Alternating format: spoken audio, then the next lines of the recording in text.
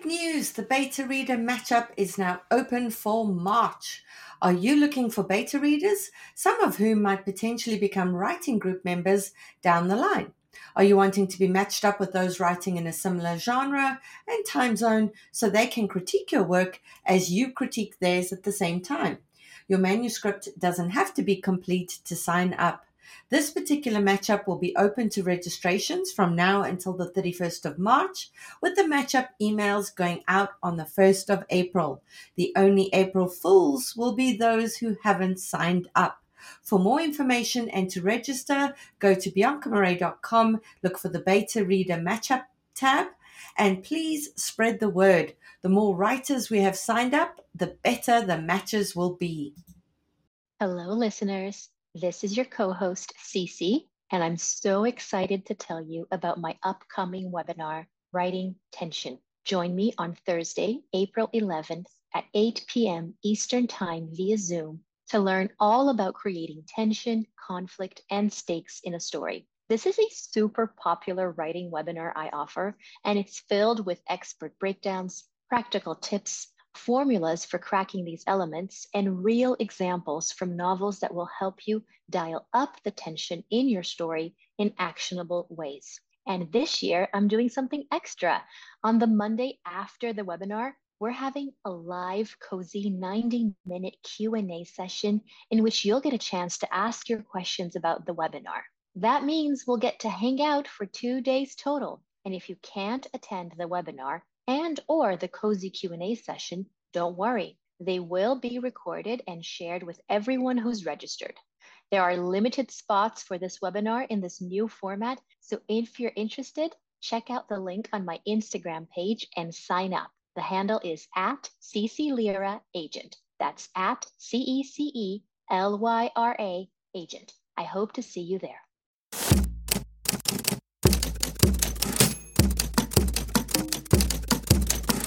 Hi there and welcome to our show, The Shit No One Tells You About Writing.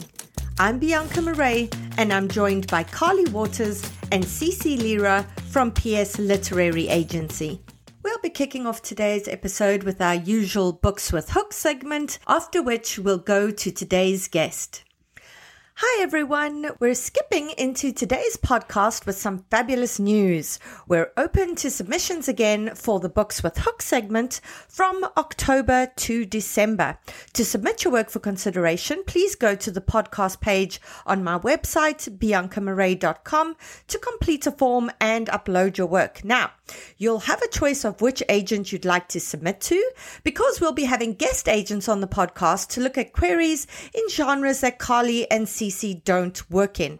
You'll also have the option of choosing whether you'd like to be a guest on the podcast during a special show to discuss your work with Carly and CC, something that we'll be doing occasionally just to mix it up, or if you'd like your work discussed in a standard episode without you being on the show. We'll also be offering special content to our monthly supporters on Ko-fi, who will have access to written critiqued work from each episode, which offers more detailed critique than we're able to offer on the podcast.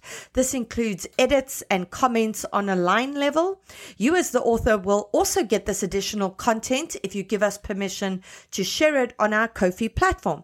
But if you don't want it shared, no problem. It won't affect your chances of having your work chosen. We just really appreciate our Ko-fi podcast supporters and would like to reward them with more additional content going forward. We're going to be very strict about our 6-page limit, 1 page for your query letter and 5 pages for your work, which must be 12-point font and double spaced. The query letter can be a different format, but the pages must be double spaced and 12-point font. If they aren't, we won't consider your work.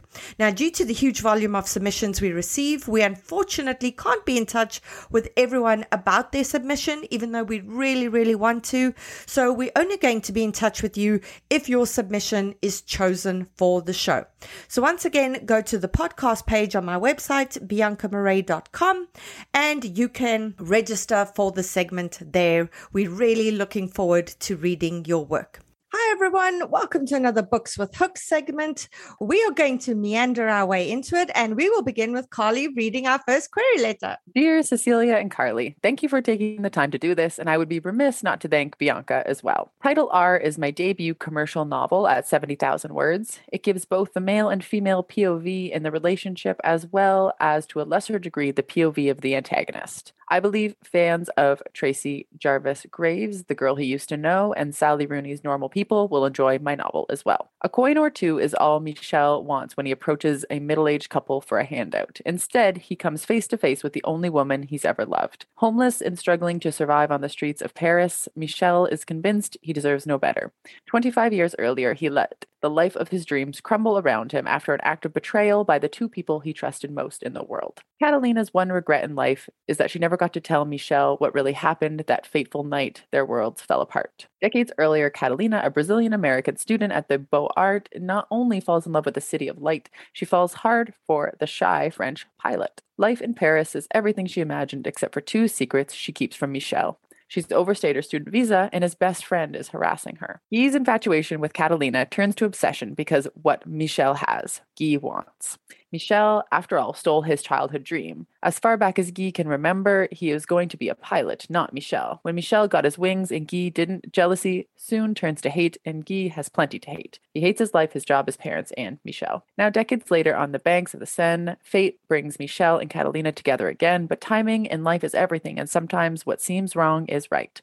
Paris is home where I have lived the longest. Before COVID, you could find me writing at my favorite cafe with a glass of wine nearby. That cafe has now become my kitchen. My editing, however, is still done in my small office where I consume plenty of green tea. I have a mailing list of 4,000 email addresses of acquaintances and francophiles interested in reading about Title R. Thank you for your time and consideration. Sincerely, RRH. Wonderful, Carly. Thank you. Cece, why don't you give us your thoughts on that query letter? All right. Well, thank you to the writer for sharing this. I thought that in terms of the first paragraph, the line that starts with, it gives both the male and the female POV in a relationship. I thought that that could be said a little bit more elegantly. Perhaps it gives you two sides of a love story, or I don't know. I can't quite fix it, but I could tell that it was a bit dry. So I would say it in a way that's a bit more enticing, a bit, more curiosity piquing.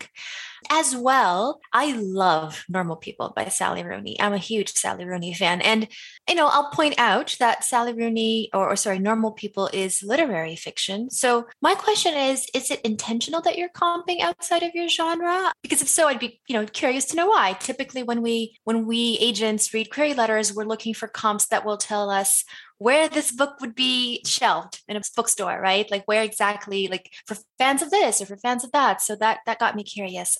I love the inciting incident. I think it's very interesting, right? Like the idea of somebody who's experiencing homelessness coming face to face with this woman he hasn't seen in years, who's the love of his life, and there's all this drama and mystery there, that really, really makes me curious. So great inciting incident. The problem with the query letter, in my opinion, is that after you describe the great inciting incident, you don't escalate to tension. Like, again, in terms of the plot paragraph, your job is to say inciting incident, escalating tension, leading up to the climax, and then keep us wanting more. However, what we get instead, again, in my view, is quite vague. So we get things like, let the life of his dreams crumble around him, act of betrayal. The next paragraph, that fateful night the world fell apart. These are all really, really, really vague references to something that I still don't quite understand. Plus, and this is even more important, it's backstory. It's 3 paragraphs of backstory. And then the very last plot paragraph that starts with now, decades later, then we go back to the inciting incidents. So think about it this way. Your query letter started with the great inciting incident. You gave me a whole bunch of backstory, half of which was vague. And then you went back to the inciting incident. Don't do this to me. Like, I want you to keep the story moving forward. It is the story forward rule that we talk about here in Books with Hooks. So I would rewrite this with that in mind. If this were me, this is what I would do. I hope this is helpful. Awesome, Cece. Thanks. Carly, what were your thoughts? I agree. I actually think this is a literary novel. I don't think this is a commercial novel. As Cece was saying with these comps, this whole query focuses on backstory and premise and inciting incident. We're not getting any of that commercial propulsion that we actually need for a commercial novel, right? So I actually think this is literary, not commercial, because I'm just not seeing where it would fit in terms of commercial fiction. I also agree with Cece, that line, it gives both the male and female POV in the relationship. That line, it doesn't deserve top billing, right? Like, you think about this as real estate, right? Like, this, where's your curb appeal here, right? Like, this is not it. This is not happening.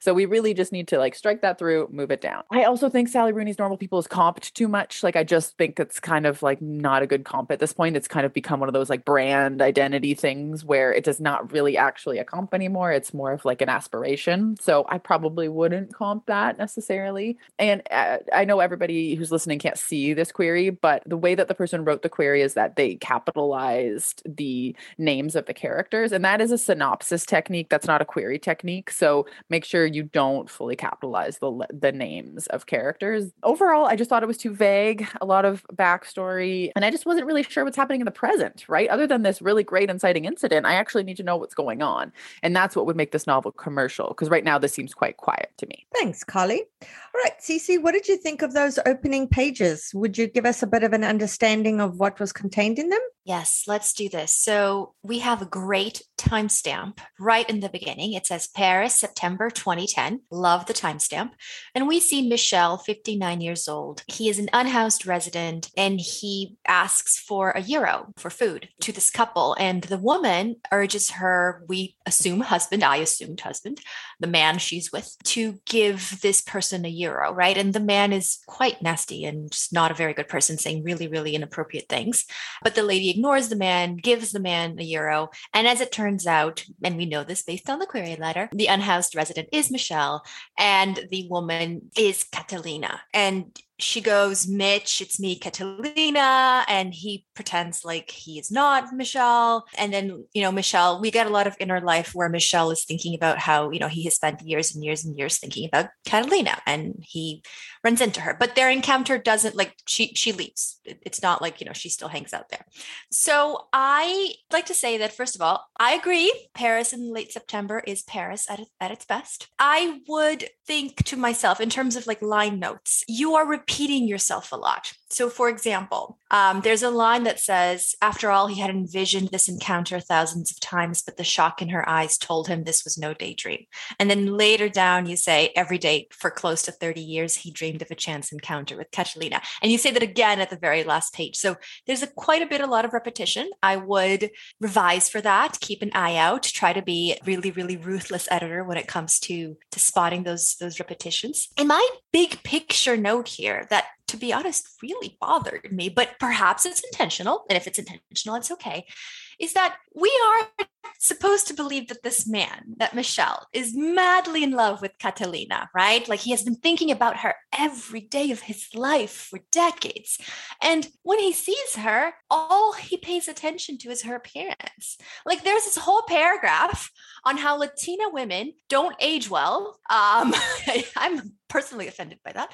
And like, he just sounds like such a jerk. Like, quite frankly, he's like observing women like as though they were, I don't know, like it's really bad. It's all he can think about is her looks.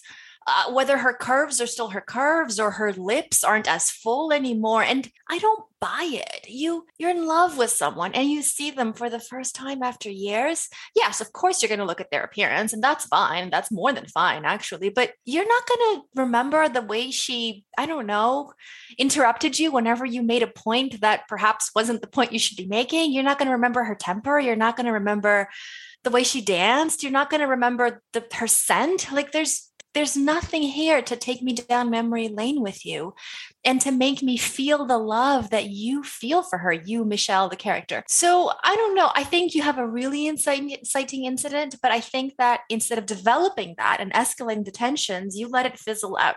So I personally would revise, unless, like I said, unless it's intentional that he is this superficial jerk who only sees women for their appearances. Awesome. Thanks, Cece. Carly, what was your take on that? A lot of the same. I agree with Cece. I had written down a note there about the Latina comment. Obviously, that's generalizing and completely unfair. So quite unlikable comment. And Yeah, overall, again, this just reinforced for me that this is a literary novel. Like, I'm just not seeing what is commercial about it.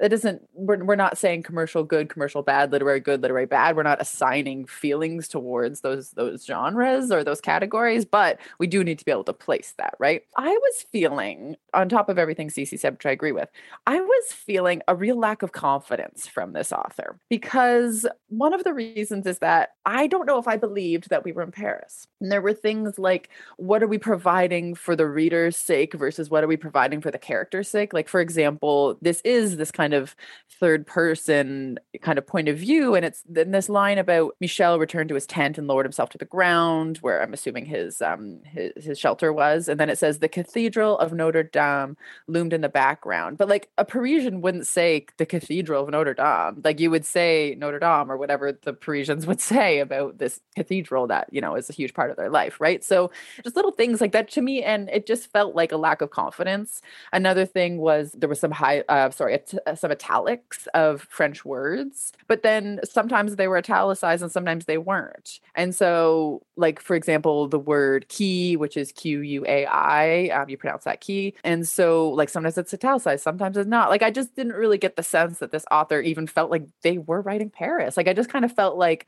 I really just wanted a lot more confidence from the author about the kind of stance they were making. And I also just felt a lot of repetition. So, it just feels like, this is a beginner starting out on their path, but this inciting incident is great. So, there's something to work with here, but, we're working with a newbie and that's okay. Awesome. Carly, thank you.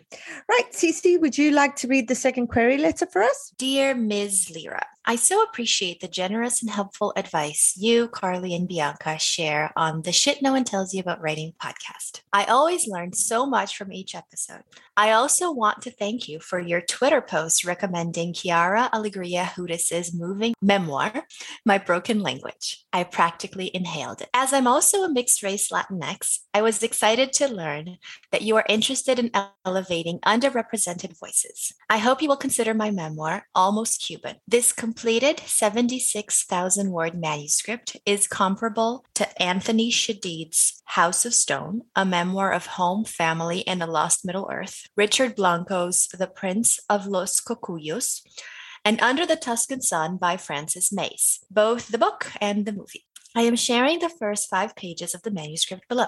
Born and raised in the US, but hoping to reconnect with her Cuban heritage, New York City-based artist Katerina embarks on a legal-ish purchase and renovation of a century-old apartment in Havana during the Cuban thaw of 2015 to 2017. She quickly finds she is unprepared for construction in a communist country that lacks basic supplies, internet service, and access to ATMs. With humor and humility, Katerina has to adapt to a different way of thinking, doing, and being as she learns to navigate the complicated Cuban real estate system, hide ceiling fans in her luggage, and buy bootleg paint scooped into trash bags.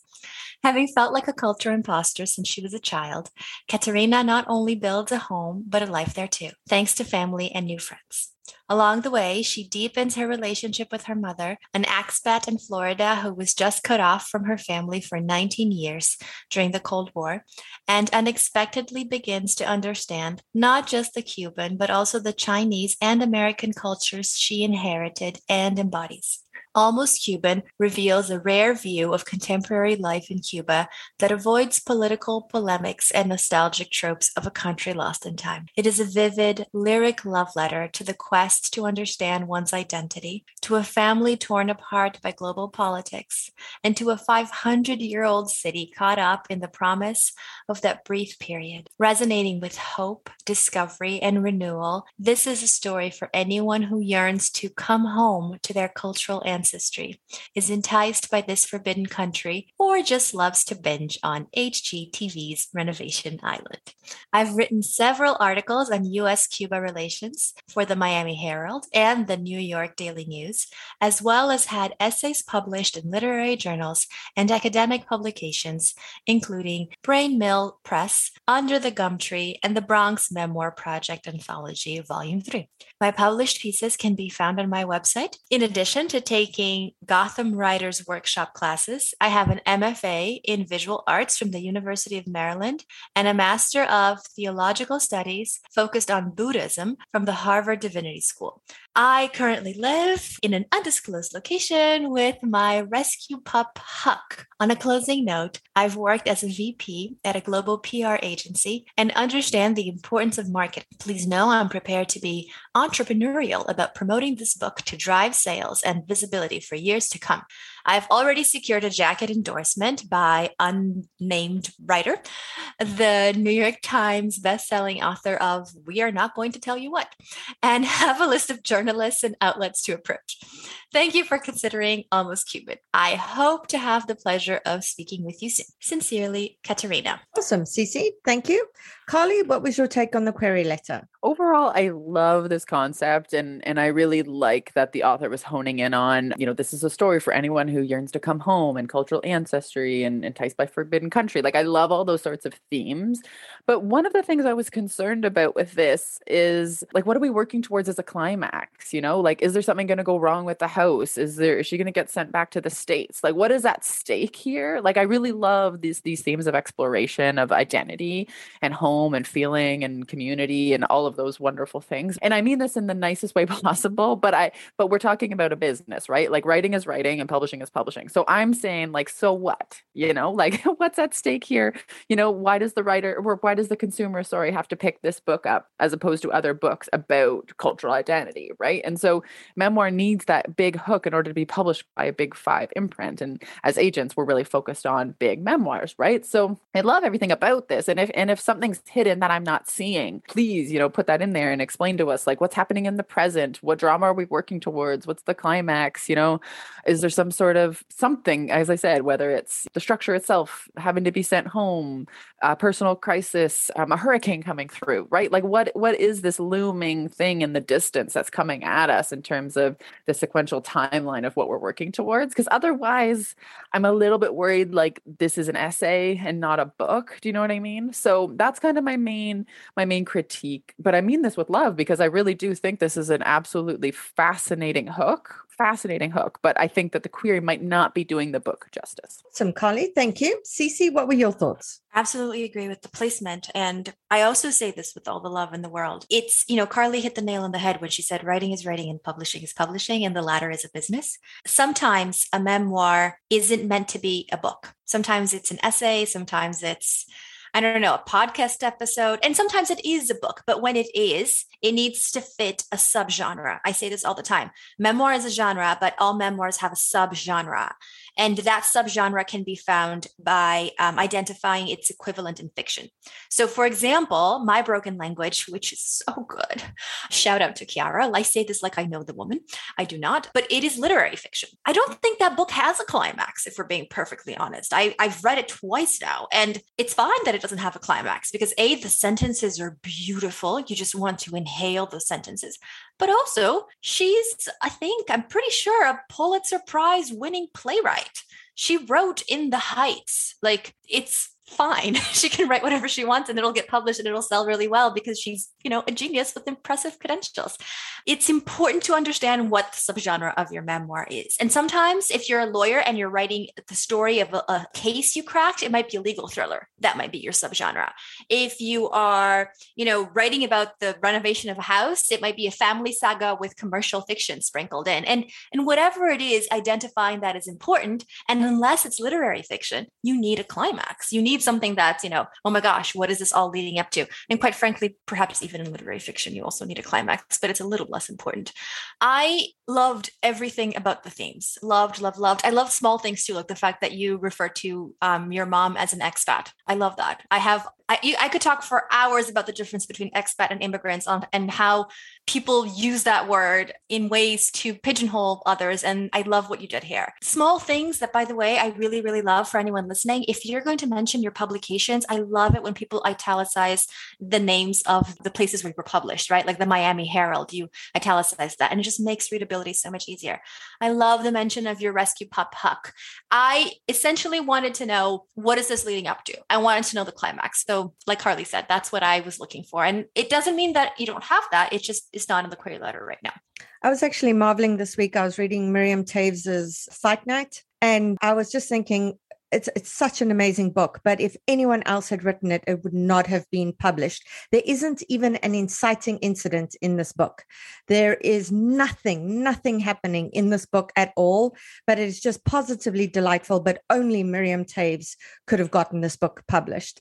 Okay, Carly, what were your thoughts on those opening pages? Just for a little recap for everybody, we have a prologue that kind of just summarizes what happens in the query letter, like kind of just explains the premise itself. And then we have chapter 1, which is going back to 1979 when this author was 13 and kind of going back to Cuba. So those are kind of our two scenes here. So I felt this prologue, as I said, was kind of just recapping the query. And if this eventually becomes a book, which obviously we hope that it does, there will be back cover copy, there will be a summary of the book on the book. So I really just felt like we're just kind of covering territory that we've already covered. So I really do think we need to start in scene a little bit more. I'm probably taking Cece's words out of her mouth right now, because we're really just covering a lot of loose ground about how this person feels about this house and the 50th birthday and, all of these things, which again, I think we're going to cover in a book jacket. I don't think we need to cover in the prologue. Okay. And then chapter 1 is, as I said, we're going back to where the mother is from, and, they're staying with family, and there's this 13-year-old protagonist here with her twin sisters that are 10. So we're just getting like this family journey back in time. I really, really liked this scene because it was a lot of like the fish out of water, right? Like you're coming back to the quote unquote homeland and, meeting people that you've never met for the first time. And I can imagine what that would be like having people hug you, being like, I don't know who you are, but I know we're family and blood matters. And I really loved that. I really loved all of the kind of emotions that would really drag up. So I really, really liked chapter 1. I was just really lukewarm to the prologue. What did you think, Cece? I agree. So here's the thing with prologue, it felt like a journalist wrote this, which is not a bad thing in the sense that, right, like journalists can write really well, but you're supposed to be a storyteller and not a journalist. And as a storyteller, you have to manipulate the reader in a way that will keep them satisfied and keep them wanting more to a degree that a journalist does not have to preoccupy themselves with. Even if you're writing an opinion column, it's much more straightforward, especially because it's shorter, right? So you don't have to keep someone hooked and immersed. And 100%, you did take the words out of my mouth, Carly. Like I wanted to be immersed in scene. I didn't want this roundup of feelings. I want to be seduced by a narrative. I don't want the facts to be laid out to me. I read this, and when I read mango trees, I could taste mangoes in my mouth, and I love that. So do that, right? Immerse me in a scene with the trees or with something else. That's fine. I also, and this is totally a personal preference. This is not something that you should, not advice that I'm giving you. This is just like something that I'm sharing, and you tell me whether this resonates with you or not. I don't think you should translate certain words, most words, in fact. Like if it's a full sentence, then perhaps, because otherwise the reader won't understand. But things like there's a sentence where you say, and now someone like me, M dash, una extranjera, a foreigner, close M dash, had appeared to help them escape to something better. You don't have to translate una extranjera to a foreigner. You just don't have to. Like we get it. First of all, readers have Google. Second of all, I think they would get it based on the concept. This is my personal preference. This is not something that you should do if it does not resonate with you. I also think that whenever you talk about like your dad spinning tales about his village back in China, or your mom showing his black and white photos, I need to know what the tone is. Like for first generation immigrants, especially how your parents, especially if they're both immigrants, see their homelands, it frames everything for you from a psychological perspective. I know people whose parents refuse to acknowledge that the kids, were even like somewhat different from mainstream, right? Like it's like you were born here, you're American or you're Canadian, forget everything. Egypt isn't your homeland, or China isn't your homeland, or Brazil isn't your homeland. And they will share stories, but it'll share stories with a degree of detachment and removal so as to keep the kids fully convinced that they do not have any attachment to these lands, right? And of course they do this to protect the children. It's very obvious. And I know people who won't stop talking about their homelands in the sense of it's so much better there. Oh my gosh, you have to taste fruit here. Fruit is so much better. And this is so much better. And I know people who do, this is obviously like a spectrum, but the tone that your parents share those tales is very important. And this is one of the examples of how you were journalistic. You shared the sharp visuals, but you didn't share the inner life. You didn't share. I didn't feel like I was a child listening to my parents spin tales, because I would only feel that way if you had added emotionality. So you were doing a lot of explaining and instead of writing in the emotion that I needed here, which I get why, right? But at the end of the chapter, especially the first chapter, the reader must be asking questions. I say this all the time, and these questions should be specific and curiosity inducing. And what questions do you want us to be asking here? Because all I have is, will she belong? Which is too big. That's a question for the whole book. I guess I also have, will she finish building the apartment? But again, this is not an actual HGTV episode. So that's not enough to keep us oh my gosh, I have, because there's no emotional attachment to the apartment that will connect to the character's stakes, right? So again, I kept highlighting a whole bunch of things. So if you were to see my line notes for this, you would see so much, because there was so much that was working and so much that I was I want more. And I think the fact that I'm asking you for more speaks to the potential in your project. I wouldn't be asking for more if there weren't potential here, right? So those are my notes. Awesome. Cece, thank you. Right, I'm going to read our third query letter. Dear Carly and Cece, I really enjoy your tag team commentary on Bianca's podcast. Your log line should read, differently lovely agents making learning fun.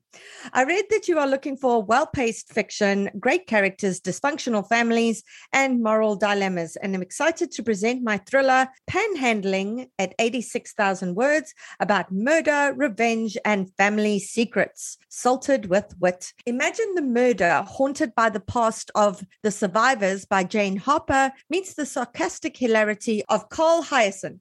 It will appeal to readers of Sunshine State and Rigged by D.P. Lyle and Jackal by Kelly Oliver. The coroner declares it death by flying coconut, but Jack Dawson's engineering eyes see murder by hurricane. Jack blames himself for a freak accident that took his child and wife and only wants to hide from humanity. But when duty compels him to assist the search and rescue operation, Jack is sucked into the orbit of people who want a piece of him. The greedy coastal developer getting whacked shouldn't be his problem, but Jack's blasted integrity bites him in the rear. He opens his big mouth and gets drawn into helping the dead guy's granddaughter win the gazillion-dollar estate. The press is all over the win and jumps on the romance angle between Jack and the heiress. So does the heiress. Jack's knowledge puts a laser dot on his forehead. Death is not a problem for him, but he'll be damned if he's going to let the murderers steal his could-be lover's estate. I practiced structural engineering for 30 years in Alabama, and similar to Cece, I am in recovery. I spent as many years vacationing on the Panhandle. Panhandling is standalone and the first of a proposed series. I look forward to hearing from you, Len. Okay, Carly, would you like to give us your thoughts on that query letter? Yeah. And earlier on in the podcast, I talked about how important the real estate is in a query letter. And I really liked this bit, Panhandling, 86,000 words, about murder, revenge, and family secrets, salted with wit. That's a really good example of, you have some real estate at the top. How are you going to use it to the most, obviously this is a bit vague, but it's part of the hook. So I just wanted to kind of emphasize how that part works. Overall, I found this query incredibly confusing because I wasn't sure what was literal and what was not, right? We're talking about wit and what is funny, what some people think is funny. Are you sarcastic? I don't know. I've never met you, right? So I don't know kind of what is happening as much as I would like to know what is happening. So overall, I think I would just rewrite this in a way that just kind of lets us know more straightforward what is happening, right? There's a time to use voice. There's a time to kind of play with tone. I just don't think the query letter is the time to do that. So that's kind of my overall advice. I don't think there's anything, wrong with the positioning. I don't think there's anything wrong with the hook. It's more just, I don't think we're writing this in a clear enough way. And there's two examples of some word choice and some sentences I would probably rewrite. Number one, obviously we love when everybody is so flattering about us on the podcast, of course, but it says your log line should read, differently lovely agents make learning fun. I'm like, I don't really know what that means. It sounds lovely, but I don't really know what that means. And then there was a line that said, and similar to Cece, I'm in recovery. I'm like, that kind of makes Cece sound like she's in AA or NA, which it is perfectly fine to be an NAA, but you don't kind of want to call somebody out for being an NA or AA. So I would probably rewrite that as well. Thanks, Carly. Cece, what was your take on that? I agree with Carly. What's the drinking game? We drink when we're confused. I have coffee in front of me, so I'm sipping. I like the title. I like panhandling. It made me curious. But you tell me this is a thriller, and the query letter is written like a quirky rom-com almost. Like the language, it's stuff like Jack's blasted integrity bites him in the rear, and granddaughter win the gazillion-dollar estate. Like, gazillion is not an actual, amount. Jack's knowledge puts a laser dot on his forehead. Like, I couldn't help but read this as light and funny, and I don't know, like a thriller. For me, I'm supposed to be like tense. I'm supposed to be, on the edge of my seat. I'm supposed to be nervous and fearing for the character. That's essential in a thriller, right? Like, you have to fear for the protagonist. And this just seems very, very light. And maybe it's intentional. The author does say that, sarcastic hilarity and will appeal to readers, or sorry, not this part, but the part where he says salted with wit. But there's a difference between, like, anything can be funny, right? You can add humor to any genre and still stay within that genre. But when the tone is quirky and light and silly, almost, like, not in a bad way, silly, but then I don't think it's a thriller. So, and having read the pages, like I kind of agree. I thought that the plot paragraph, because that's always the part that I focus on, right? Like, I want to be sucked into the story. I thought the plot paragraph could use with a little bit more specificity, things like sucked into the orbit of people who want a piece of him. What does that mean? I'm drinking my coffee here many, many times. Like, what does sucked into the orbit mean specifically, and why do they want a piece of him? Like what piece exactly? Like, what are we talking about? I felt like I could use a little bit more specificity and a little less colorful language. I like voice and queries. We have established in the podcast that, to be safe, don't do it. Just keep the query letter as a business letter, right? Like, stick to the facts, stick to the climax. But if you're going to do it, the voice should match the voice of your genre. And this is very quirky and very funny and very light and not at all thriller-esque in my opinion. So yeah, those are my notes. Awesome. Cece, thank you. Carly, what was your take on those opening pages? We have a very dramatic opening here. We have a hurricane coming in. So I thought we're starting off with some really high stakes here. We have an old man in his house thinking he's secure with his hurricane. And he's like, we don't know how old he is. We just have like old man. So I don't know how old this man is. Is he in a wheelchair? Is, like, by whose standards is he old? But we have an old man kind of bunkering down, fighting off the hurricane at home. And then I actually have a question here at the end of this, but basically the hurricane rips through, and it's a really, short, like, page and a half scene, which I really like, but the hurricane rips through and the house that he thought was secure is not secure.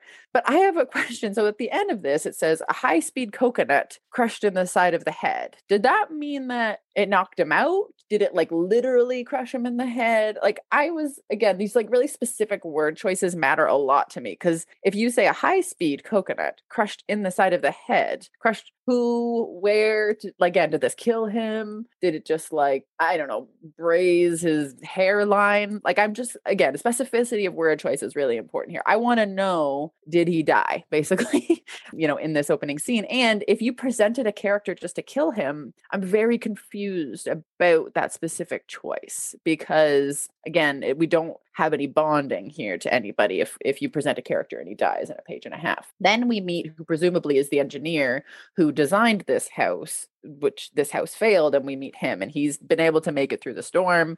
He's saying, like, oh, my house is fine. But then there's a line, and I don't know if I highlighted it, maybe Cece did, about him saying that he's had some, like, mishaps at work. And then I think we're supposed to assume that one of his mishaps was maybe he didn't do the best job with that other house. But I'm a little bit, again, confused about that. And then the real thing that got me with this this opener of chapter 2 with the engineer is that the sheriff comes by, kind of like checking things. And to me, like, if this hurricane was that bad, like, would the sheriff just be going door to door checking on people in a very casual way? And he says to the engineer, like, yeah, I need you to go, check on these other houses and see how people are doing. Like, how big is this community? Wouldn't protocols be in place that are very specific at this day and age of hurricane protocol? Of like, this happens, then this happens. Like, it just doesn't seem the casualness paired with the severity of the hurricane really just seemed off balance to me. So I was really just feeling off balance for the whole thing. I just want to echo that. And like, I feel like the sense of urgency wasn't there, right? And come on, the sense of urgency should be there. It's an emergency. So in terms of the chapter 1, which is, I don't know, I thought of it as a prologue almost, but in terms of the chapter 1, is it intentional that you wrote air tense with promised violence? Because I thought it should be dense. I mean, both are right, but like air density is a thing. There in the second paragraph, I think there's a verb tense slip situation going on, because he's saying he could go to his hurricane-proof 20th floor. He could take the jet. But if the storm is already there, and it is, because that's been established, even the uber wealthy can't fly if a hurricane is imminent. Like if the hurricane is already happening, you can't get on a plane. So I think you mean like he could have gone, right? Like he could have taken the jet. So I would watch for that. I really think this needs a timestamp with place. Like I wanted to know that. Especially because he was talking about traveling, right? So I wanted to know where we were, like what specific beach. He mentions that, he's not going to hide from a little blow. And then the next paragraph, he refers to it as the bullseye of a category 5 monster. So which one is it? Like I was confused, drinking lots of coffee. For chapter 1, big picture, I think we need another layer. We need a mystery, something he's hiding, a secret, something else. It can't just be about him sitting there waiting for the storm and dying. It's too straightforward. And it's not in keeping with the story forward rule of wanting us to, to want more, to find out what's going to happen next. In terms of chapter 2, I thought the dialogue was a little info dumpy. Here's an example. He's talking, Jack, Ron Chapman here, heard your cabin, came through with flying colors, over. And, he says it'd be a bad look if a structural engineer's own house got nailed. And then he responds, yeah, no gold star for me either, since I inspected it. Like, I don't think they would say this. I don't think this sounds quite natural. Also, he gets called to help, right? Like, how does he feel about that? I want that emotionality woven in. Like, does he need to be needed? Some people, like when they get called in to help, they feel so positive because they have this sense of, I want to be productive. I want to be needed. I want to be of service. And some people are annoyed. And I wanted to know what his emotionality was specifically. And I wanted to know the tone when he was talking to Ron. Ron tells him, Jack, you're not going to go into any buildings. Understood? I can't have a civilian getting hurt. And he says, I hear you. What is the tone of that? I hear you. Is he like, I hear you, I'm still going to go in anyway in his tone?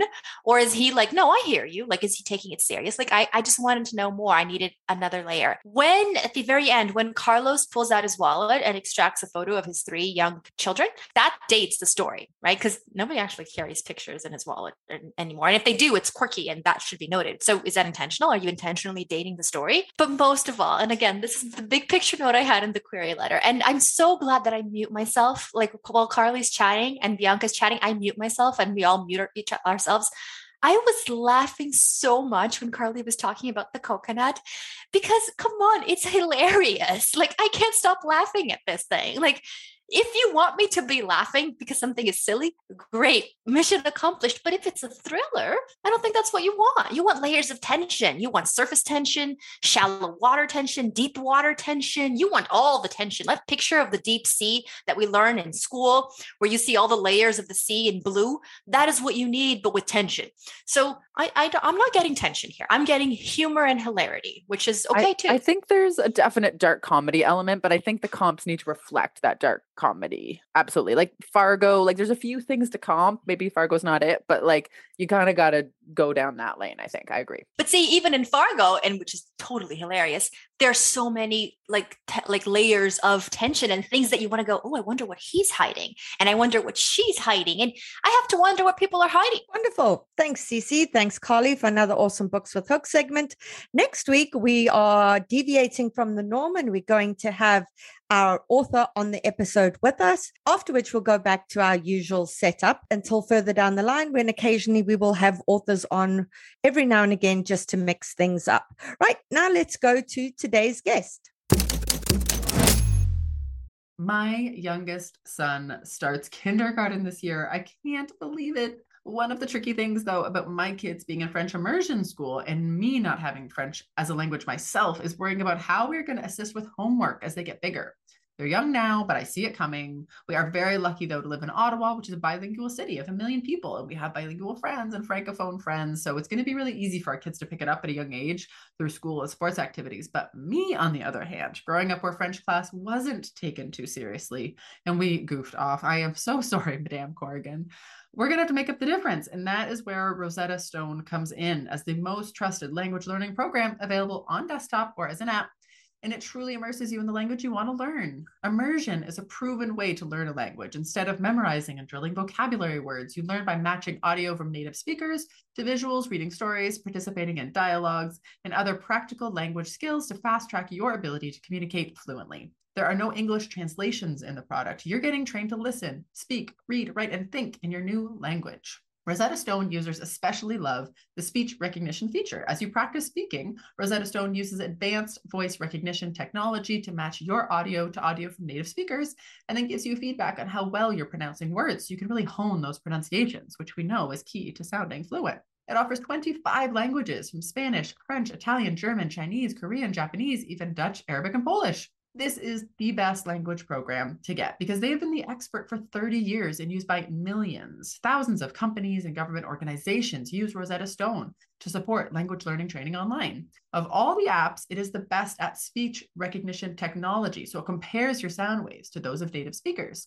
Rosetta Stone has a patented speech recognition engine called True Accent built into the program. So as you practice speaking, you're going to get your feedback on how well you're pronouncing words. Other language apps use speech recognition to detect what you said, but Rosetta Stone tells you how well you said it compared to native speakers. It's like having a personal trainer for your accent. Think about the cost of a 1-month language course. Think about the cost of a 1-hour private tutoring session. But with Rosetta Stone, you enjoy a lifetime membership and accessibility on desktop or app. And right now we have a special offer for you guys that is 50% off. That is lifetime access to 25 language courses on Rosetta Stone for 50% off, a complete steal. Do not put off learning that language. There is no better time than right now to get started. For a very limited time, the Shit No One Tells You About Writing listeners can get Rosetta Stone's lifetime membership for 50% off. That's visit rosettastone.com/today. 50% off, unlimited access to 25 language courses for the rest of your life. Redeem 50% off at rosettastone.com/today today. Calling all memoirists. I'm so excited to let you know that I've put together an incredible all about memoir lineup for Saturday, the 11th of May from 10 a.m. to 5 p.m. Eastern Time, in which 6 amazing speakers guide you through everything you need to know to write a memoir that will sell. You'll get opportunities to ask questions of best-selling memoirists, while also standing a chance to have your query letter live critiqued during the webinar. To see the awesome lineup and to register, go to biancamarais.com. There's an early bird promotion for the first 50 delegates who sign up. Come and join us and get your memoir groove on.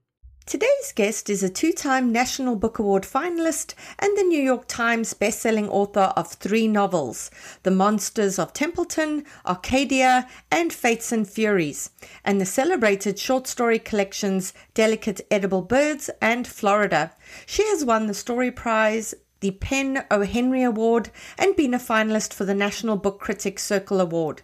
Her work regularly appears in The New Yorker, The Atlantic, and elsewhere, and she was named one of Granta's 2017 Best Young American Novelist. She lives in Gainesville, Florida, with her husband and sons. It's my pleasure to welcome Lauren Groff. Lauren, welcome to the show. What an absolute honor to get to chat to you today. Thanks so much for taking the time to be with us. It's such a pleasure to be here. Thank you so much. And it's really early as well, so doubly thank you for that. Right. So we're going to dive straight in. And the one thing that I'd like to immediately ask about is I've read in an interview that you gave that in the 2 years after Fates and Furies came out, you found yourself unable to write as you processed your feelings about the acclaim. Is this something that, you felt you grappled with particularly because you're a woman writer, or do you think it was something else? Well, it wasn't that I wasn't able to write. I was able to write. I write every day. I just wasn't able to write as well as I wanted to. And I think sometimes this happens to me after a big project is finished just because the big project is out of me, right? I'm still trying to find the next thing that I want to be able to throw my life into. And that's what a novel is for me, right? Like it's really just like a dedicated relationship for a long period of years. And not every idea is worthy of that time and that space and that energy. So it's not that I wasn't able to write. I just, it was more, I just didn't like the things that I was writing. And I do feel like there's a large difference. I definitely don't think that I've ever had a problem with confidence about my own writing, especially not as a woman. I think that is one of the things that I've never struggled with, really. I do struggle with getting the right ideas or getting the right ideas in the right shape with the right words. And that is the difficulty. But no, and in fact, I would probably say that a lot of my life is built around denying other people from taking away my power. And so I don't know if I would ever allow other people the right to take away my ability to write. Success to take away my ability to write. That actually leads to the next question, because I also read that you said you decided early on that writing would kind of be the immovable boulder at the center of everything. And everything that came after, work, marriage, even children, would have to bend around it. And there was some interview in which you said before your first son was born, you drew up a contract with your husband delineating household chores and duties, ensuring your time would be walled off and sacred. And when I read that, I got goosebumps, and then I started cheering, because that was just so amazing, because I feel like that should be the template for all creative women, because life tends to encroach on creative women's time more than it does with men. And that you set that up and you guarded that so fiercely is so encouraging and so inspiring for the rest of us. Could you tell us a bit about that? Sure. And I'm so happy to do this. And in fact, when I do have students, I sit them down, especially the ones that are intending to have children. And I'm just like, listen, if you want to have a creative life, consider figuring out before you do have children, sort of the way that you're going to split the life. I think resentment kills the work as it does marriages often. And so sort of heading that off before it even becomes a problem is probably the best way to deal with it, or at least in my vision, in my life, in my family. That's what I've done. I think I had writing as the center of my life long before I had children. I was terrified of becoming the de facto parent, the de facto head of household, which it seems to be the role that at least society throws on women. And unless I think one is very, very intentional about keeping things apart and sort of maintaining one's space and time for creative work, one can easily be sucked into that role. Because you want to be, right? Because you love your children and all you want to do is spend time with them, especially when they're just little, barely functional polyps as babies. And so I sat down with my husband and we sort of sussed out the way that it was going to go. And he is legitimately at least a 50% parent, probably more. I'm legitimately less in the role of parent. And it's because we did figure this out. So one of the things that we figured out was that I was given the morning from before the kids were even born. And then when they were born, the day that we got home from the hospital, it started.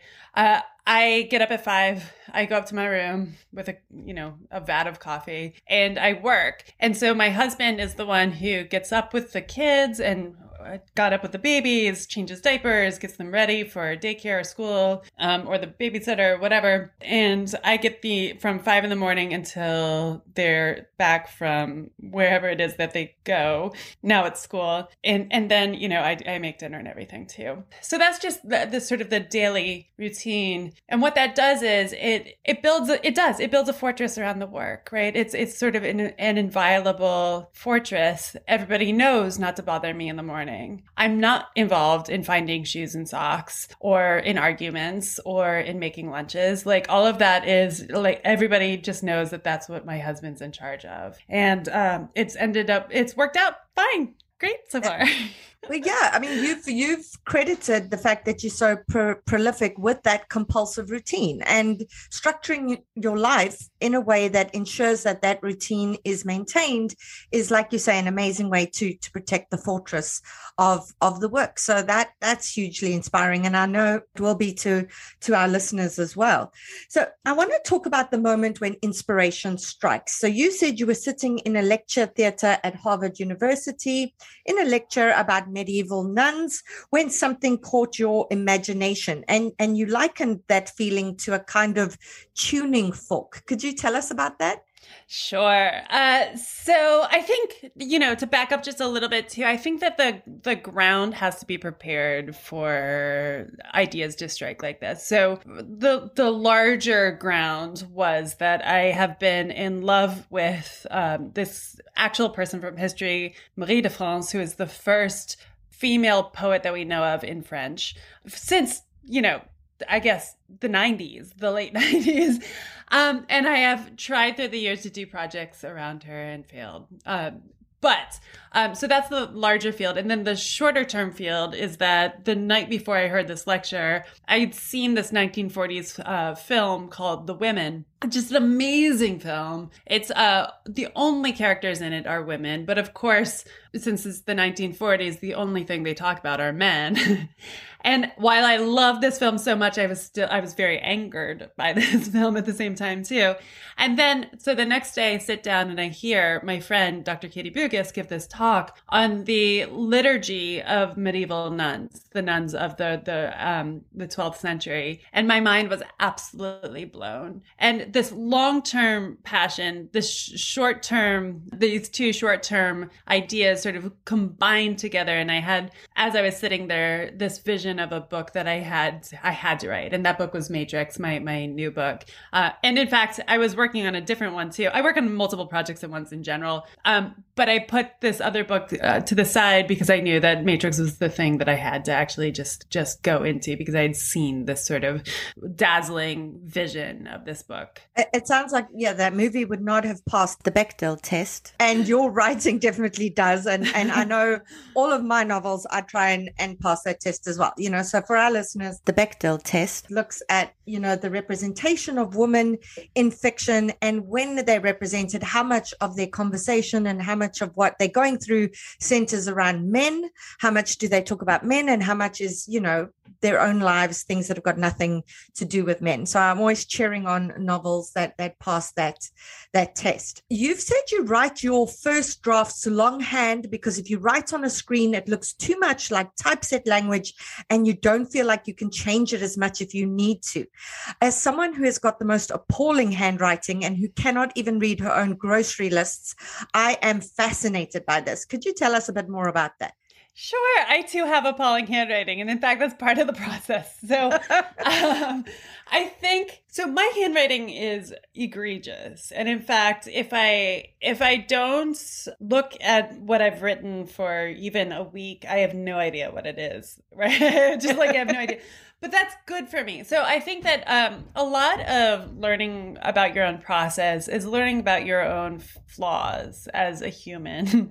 And one of my great, great flaws is that I want to be a perfectionist. And given any opportunity, I will do my best to try to be a perfectionist, which is really, really harmful, I think, in the early processes of my own work. Because what it needs in the beginning is exploration, joy, fun. The feeling of being a kid locked in to a toy store at night and there's no one around, there are no lights on, and you're just like taking toys off the shelf and like having the most fun, sleeping in a pile of stuffed animals, right? Like it's all like joyous. So in order to feel as though I'm exploring, I'm discovering, I'm having a wonderful time, I have to write longhand. I have to write fast first drafts. Just like let the momentum of storytelling carry me through. I have to play. And I really have to make sure that I'm not like getting in my own way. So actually, handwriting really is one of those things that helps me do that. It kind of slows down my process, my thinking, so that I'm not just sort of flitting from one thing to the other. I physiologically, I actually think that typing on a laptop is actually really harmful for me because I'm like pushing the keyboard away. Everything's on a screen. It feels very professional. Suddenly I'm writing much colder language, less like invested in the body language.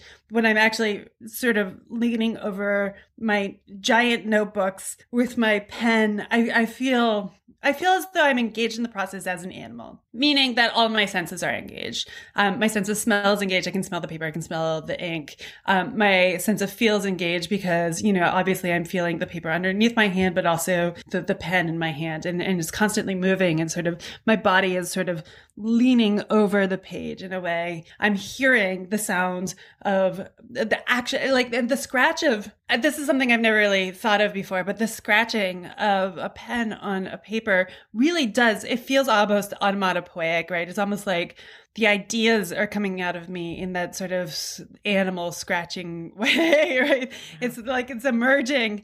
So all of these senses are sort of involved, and that keeps me grounded in the body. It keeps me grounded in the sense of play and the sense of joy, not in the sense of needing to be perfect or needing to be complete. Yeah, I think they've done a study that actually proved that writing as opposed to typing taps into some part of your brain that typing doesn't tap into. I need to look up the study, but that makes total sense. And also your hand will be ready for signing all those thousands of copies of your books because you've already built up that callus on your finger that you need for all of that. So that stands you in good stead. That's true. Yeah. When I read that you were writing or that you were bringing out this literary historical fiction novel, Matrix, which the story sort of starts in the, I think it's 1158. I thought, oh, wow, I really wonder how Lauren is going to capture that voice. Because when we think about historical fiction, we think about how the language that the characters use has to be consistent with that time period, how it really needs to capture time and place. And the languages spoken then were French and Latin and English.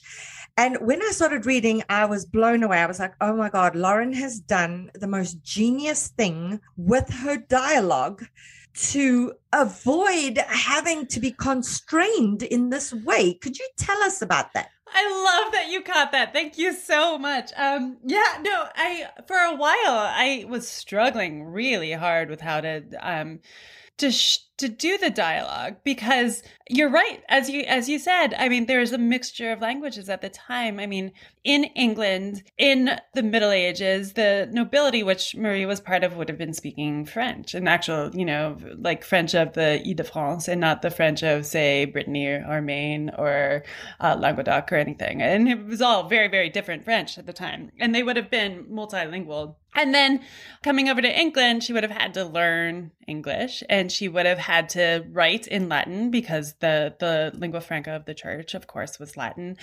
And so there would have been a mishmash, a patchwork of languages. A lot of hierarchy would have been shown in language.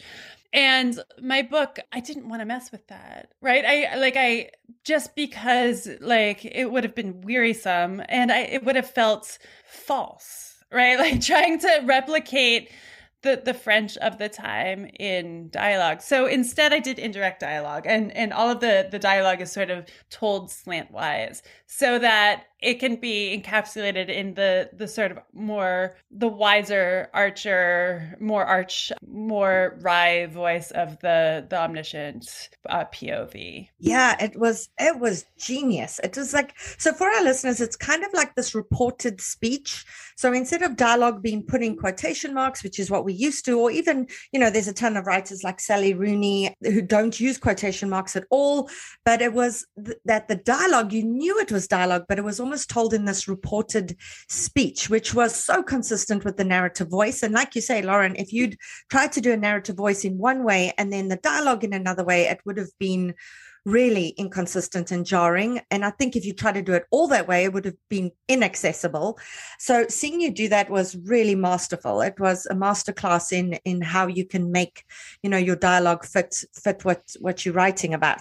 In general, you don't seem to be that big on dialogue, because after I noticed this trick of yours and I was so blown away by it, I went back and I looked at your previous novel, and there isn't a heck of a lot of dialogue on the page. Is it something that you purposely avoid? Is it just for you that delving into the character's mind and thoughts and the exposition is more interesting than dialogue?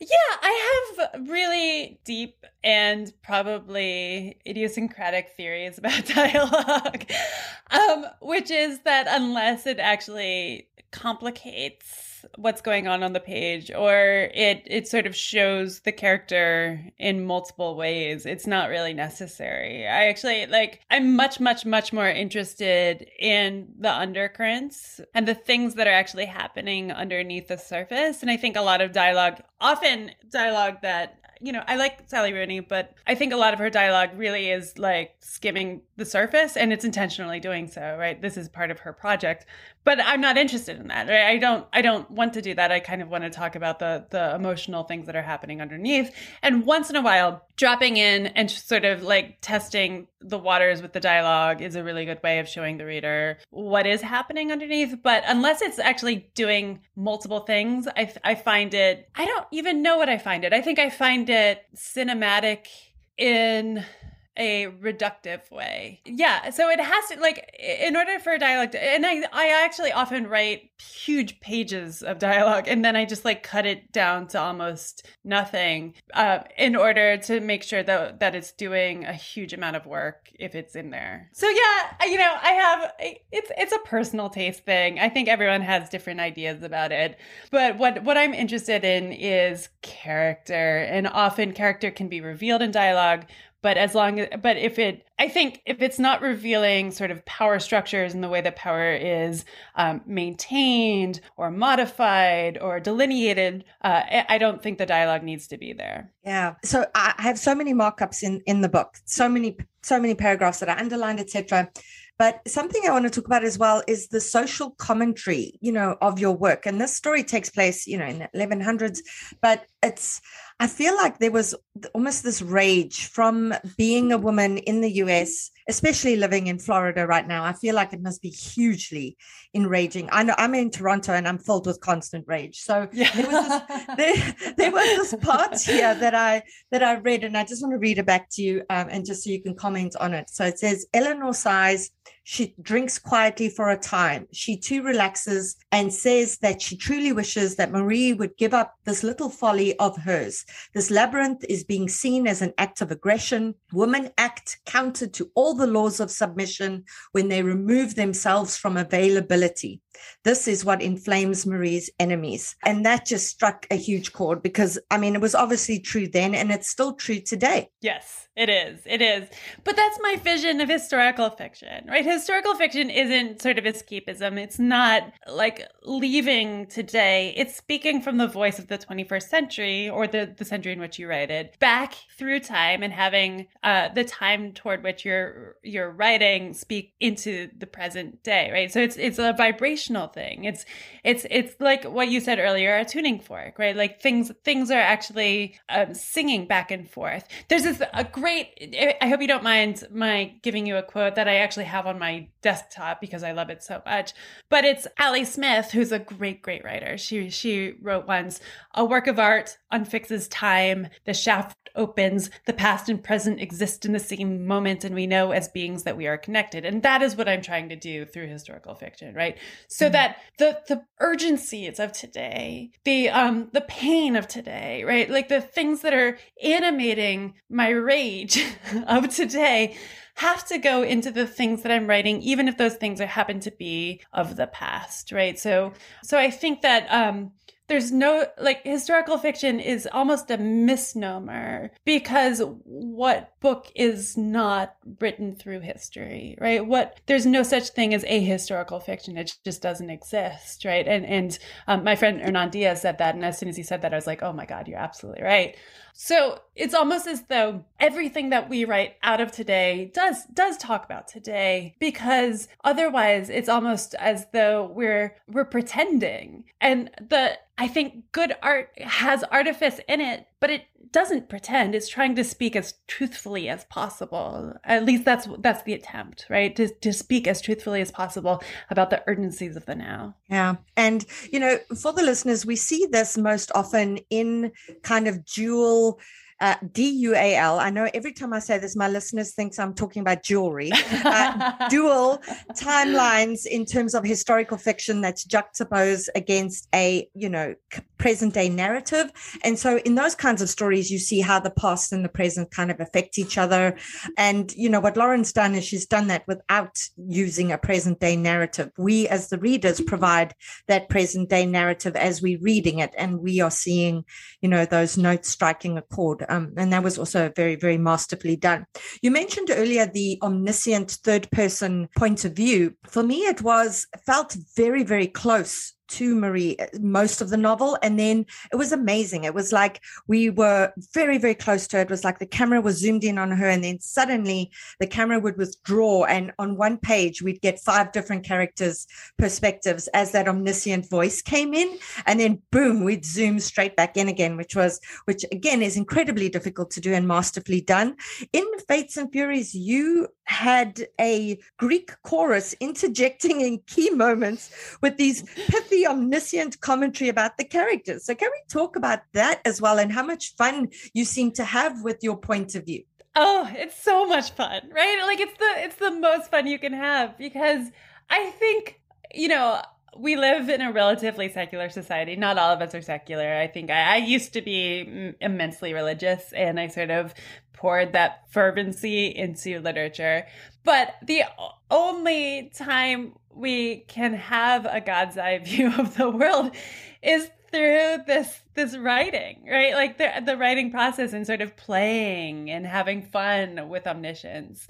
And I loved, I am profoundly in love with narratives, just all narratives, basically. I cannot get enough. And one of the things that I love the most in the narratives that come to us out of the world of the ancient Greeks is this feeling of living simultaneously within layers of time, right? So there's the time of the gods, which is a vast, I see it as almost like a person floating on the top of the sea, looking down and sort of seeing through the clear water all of the creatures swimming beneath. And then there's, the mortals on the ground who are the starfish, right? And the gods can see everything, and the mortals in the ground can see everything. And then there's the storytellers, who's sort of hidden, but is also invested in the story, who has an even greater vision, right? Beyond the gods in some ways, because we have outgrown the Greek gods. And so it's someone maybe seeing everything from a drone in the sky, eagle's eye view. So it's living within layers of time. And I think that fiction in particular is the art of sculpting time through words. And having the capability, having the flexibility to move through different layers of time is something that is the prerogative of the writer of fiction, and the great joy of writing fiction, I think. Absolutely. That was so brilliantly put. I'm going to copy that all down. We're going to put it on our website. For our listeners, we've come to the end of our time with Lauren. Of course, we could have chatted with you all day. Thank you so much, Lauren. It's been such a joy chatting with you. For our listeners, get Matrix. It's absolutely amazing. Masterclass in so many elements of craft. And we can't wait to see what you do next, Lauren. Thank you. It's such a pleasure. Thank you. And that's it for today's episode. If you have any questions about writing or publishing, please email me at theshitaboutwriting@gmail.com, and I'll do my best to get them answered for you. I hope you'll join us for next week's show. In the meantime, keep at it. Remember, it just takes one yes. Great news! The beta reader matchup is now open for March. Are you looking for beta readers, some of whom might potentially become writing group members down the line? Are you wanting to be matched up with those writing in a similar genre and time zone so they can critique your work as you critique theirs at the same time? Your manuscript doesn't have to be complete to sign up. This particular matchup will be open to registrations from now until the 31st of March, with the matchup emails going out on the 1st of April. The only April Fools will be those who haven't signed up. For more information and to register, go to biancamarais.com, look for the Beta Reader Matchup tab, and please spread the word. The more writers we have signed up, the better the matches will be. Hello, listeners. This is your co-host, Cece, and I'm so excited to tell you about my upcoming webinar, Writing Tension. Join me on Thursday, April 11th at 8 p.m. Eastern Time via Zoom to learn all about creating tension, conflict, and stakes in a story. This is a super popular writing webinar I offer, and it's filled with expert breakdowns, practical tips, formulas for cracking these elements, and real examples from novels that will help you dial up the tension in your story in actionable ways. And this year, I'm doing something extra. On the Monday after the webinar, we're having a live, cozy 90-minute Q&A session in which you'll get a chance to ask your questions about the webinar. That means we'll get to hang out for 2 days total. And if you can't attend the webinar and or the cozy Q&A session, don't worry. They will be recorded and shared with everyone who's registered. There are limited spots for this webinar in this new format, so if you're interested, check out the link on my Instagram page and sign up. The handle is at CeCeLyra Agent. That's at CeCeLyra Agent. I hope to see you there. Great news! The Beta Reader Matchup is now open for March. Are you looking for beta readers, some of whom might potentially become writing group members down the line? Are you wanting to be matched up with those writing in a similar genre and time zone so they can critique your work as you critique theirs at the same time? Your manuscript doesn't have to be complete to sign up. This particular matchup will be open to registrations from now until the 31st of March, with the matchup emails going out on the 1st of April. The only April Fools will be those who haven't signed up. For more information and to register, go to biancamarais.com, look for the Beta Reader Matchup tab, and please spread the word. The more writers we have signed up, the better the matches will be. Hello, listeners. This is your co-host, Cece, and I'm so excited to tell you about my upcoming webinar, Writing Tension. Join me on Thursday, April 11th at 8 p.m. Eastern Time via Zoom to learn all about creating tension, conflict, and stakes in a story. This is a super popular writing webinar I offer, and it's filled with expert breakdowns, practical tips, formulas for cracking these elements, and real examples from novels that will help you dial up the tension in your story in actionable ways. And this year, I'm doing something extra. On the Monday after the webinar, we're having a live, cozy 90-minute Q&A session in which you'll get a chance to ask your questions about the webinar. That means we'll get to hang out for 2 days total. And if you can't attend the webinar and or the cozy Q&A session, don't worry. They will be recorded and shared with everyone who's registered. There are limited spots for this webinar in this new format, so if you're interested, check out the link on my Instagram page and sign up. The handle is at CeCeLyra Agent. That's at CeCeLyra Agent. I hope to see you there.